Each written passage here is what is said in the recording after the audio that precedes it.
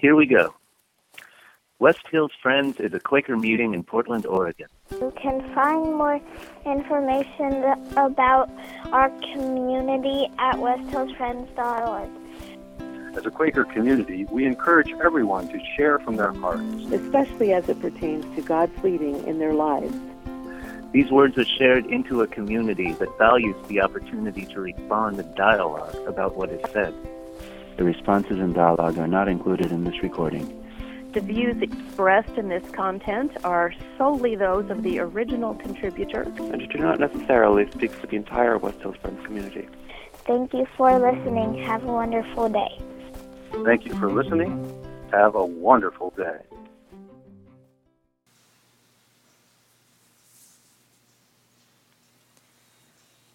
Look to God, do not be afraid. Lift up your voices, the Lord is near. Lift up your voices, the Lord is near. Good morning, friends. My name is Martha, and I am a pilgrim. And I used to have a job where I sat at a computer for too long, and I wrote the words of that Taizé song and taped them directly in front of my view for the long hours and the despair and depression that was engulfing me. There was someplace else to look. I digress. Since next Sunday is the beginning of Advent, when the church calendar begins, today is technically the last Sunday of this church year. And here in the States, many of us will be celebrating Thanksgiving this week.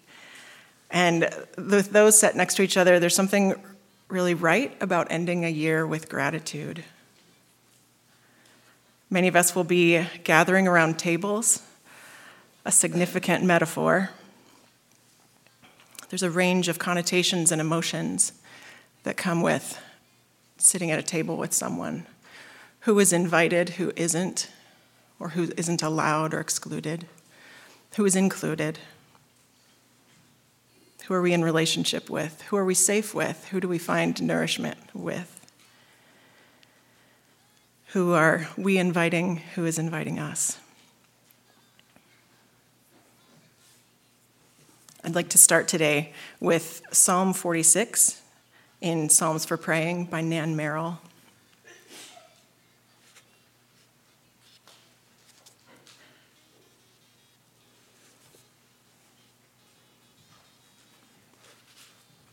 Because many of us know the place of not belonging and having to make our own place, create our own belonging in our own table. Psalm 46. The beloved is our refuge and our strength, a loving presence in times of trouble. Therefore, we need not fear, though the earth should change, though the mountains shake in the heart of the sea, though its waters roar and foam, though the mountains tremble with its tumult. There is a river whose streams make glad the holy city, the holy habitation of the Most High. The beloved is in the midst of it. It shall not be moved. Our loving Creator is an ever-present help. The nations may be at war, countries left in ruins, yet is the voice of the Almighty heard, slowly breaking through hearts of stone. The beloved is ever with us, the infinite heart of love. Come, behold the works of the beloved, how love does reign even in humanity's desolation. For the beloved yearns for wars to cease, shining light into fearful hearts, loving even those who oppress the weak, refining hearts of steel. Be still and know that I am love. Awaken, befriend justice and mercy. Do you not know you bear my love? Who among you will respond? O Blessed One, you know all hearts. You are ever with us. May love ever guide our lives.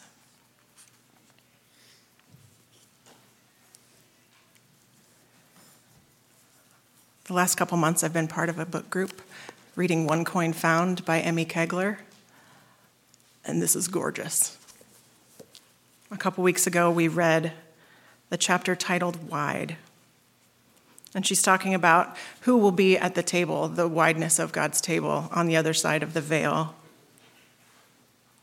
in eternity outside of time and space, which she gets pretty geeked about. Because her physics professor ends up, there's a story about her physics professor, and that's how saved her faith, like you do. She says, I have seen how love is all about communing. Love brings us together, and it also requires us together. Love on our own is an exercise in going in circles.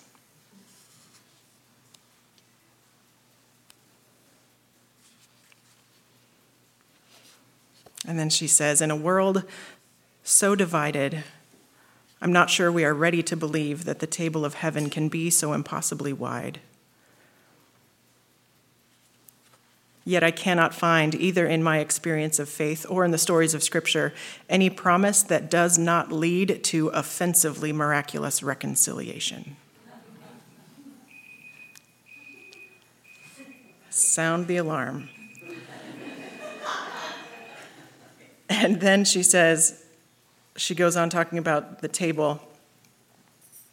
And the setup in this chapter is, who will we be without our scars on the other side? Who will my father be without his illness? Who will the church be without misogyny and patriarchy? Who will oppressors be? Who will abusers and addicts be without control? Who will we be when the stuff gets burned away that doesn't need to be around in eternity? Later on she says, if we will find ourselves seated at the same long spread in heaven, it might be best if I stop kicking you under the table now.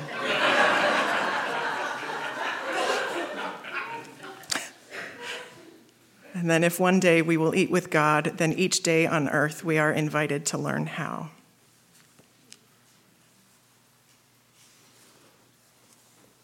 I don't even need to say much else, right? Like I'm just telling you what other people said. And then words of a friend, an East Coast friend, Emily Provence, who is also dope. Words of one of her blogs on covenant was shared. The elders and pastors spent some time sitting with this at our last meeting. And here's her account. I started looking for a faith tradition when I was 10 years old, and I knew the whole time that I was looking for a tradition that said God talks to everybody and nobody knows the one and only truth.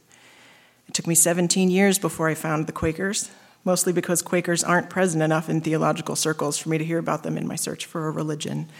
Therefore, like much of the rest of the world, I genuinely believed the Quakers were something like the Amish. My first Quaker meeting was totally silent, and this was exceptionally annoying because it meant that leaving meeting, I knew nothing more than I did when I came.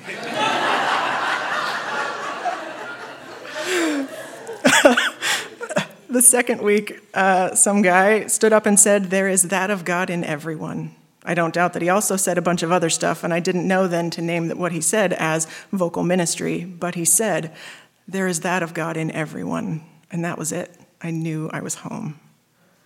What I didn't understand then, what I didn't have language for, was that my longing wasn't just to know that God talks to everybody. If that were all that I needed, I never would have searched for a people at all.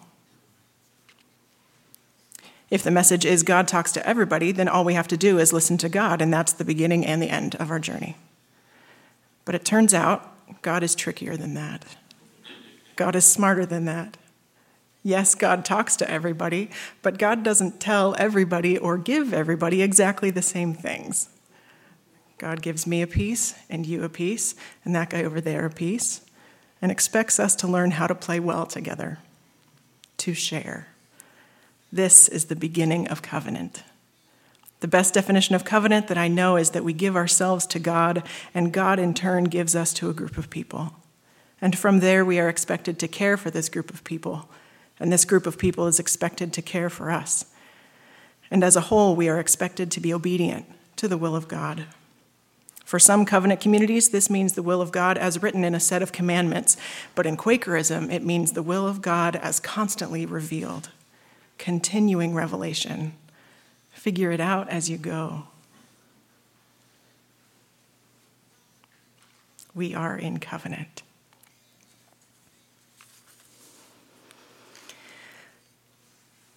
There are questions about holiday tables. Maybe the prospect of gathering with family brings a sense of excitement for you, or a sense of worry, what will happen, or a sense of avoidance, just got to get through it. There might be a dynamic of you either have to agree and be right, or settle for being together. It might be an either or. And I wonder if that's also a question facing our meeting. Is it a choice between being theologically agreed or being together? If we had to choose one over the other, which would we choose? And is that not a false dichotomy? There is a third way that we will figure out together and have continued to do in our previous history. And the same with this time of transition that we're in. There's this either-or thinking. We're in transition, so what if people aren't coming back? What if our numbers are low? So our giving is low. So our budget isn't maintainable. So how do we hire somebody to be permanent so that we get back on something predictable? There's something outside of that wheel that we're not looking at. We're listening for. We are third-way people, and there's more than enough room at the table.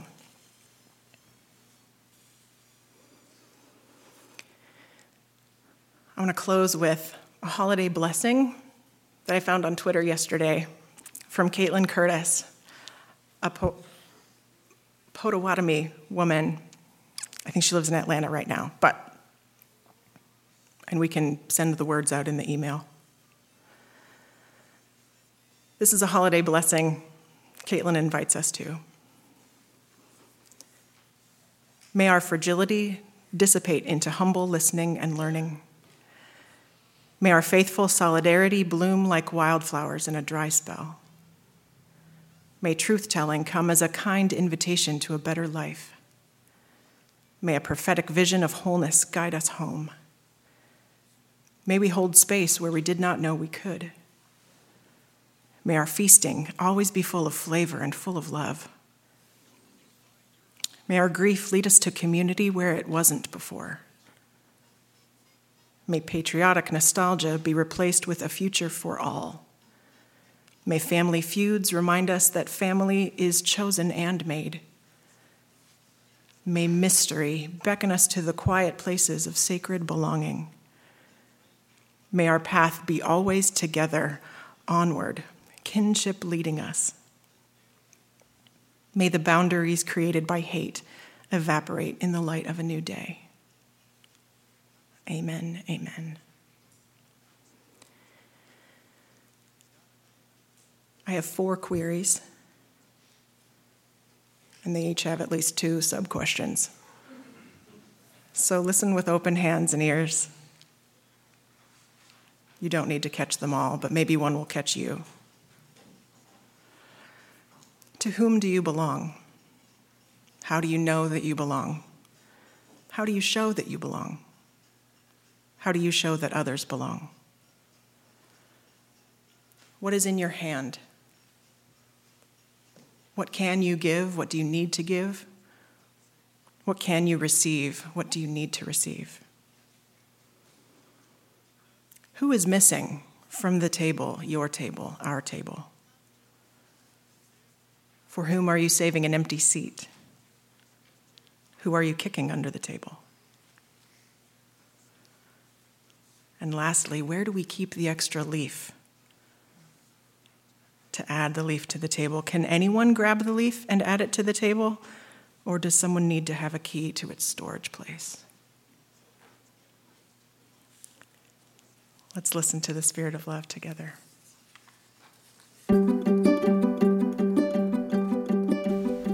Hey, thanks for listening to our podcast. We're really happy that so many of you are finding it to be helpful and as a way to stay connected with what's going on with us here at West Hills Friends. If you'd like to stay connected with us in other ways, we have a couple options for you. You can check out our website. It's westhillsfriends.org. There you'll find some more information about who we are as a community. You can also follow us on Facebook. We have a Facebook account by just searching for West Hills Friends. You can also follow us on Instagram. We have a Instagram account with the name West Hills Friends. So we hope that you'll get connected with us in other ways. And again, thanks for taking the time to listen to this podcast.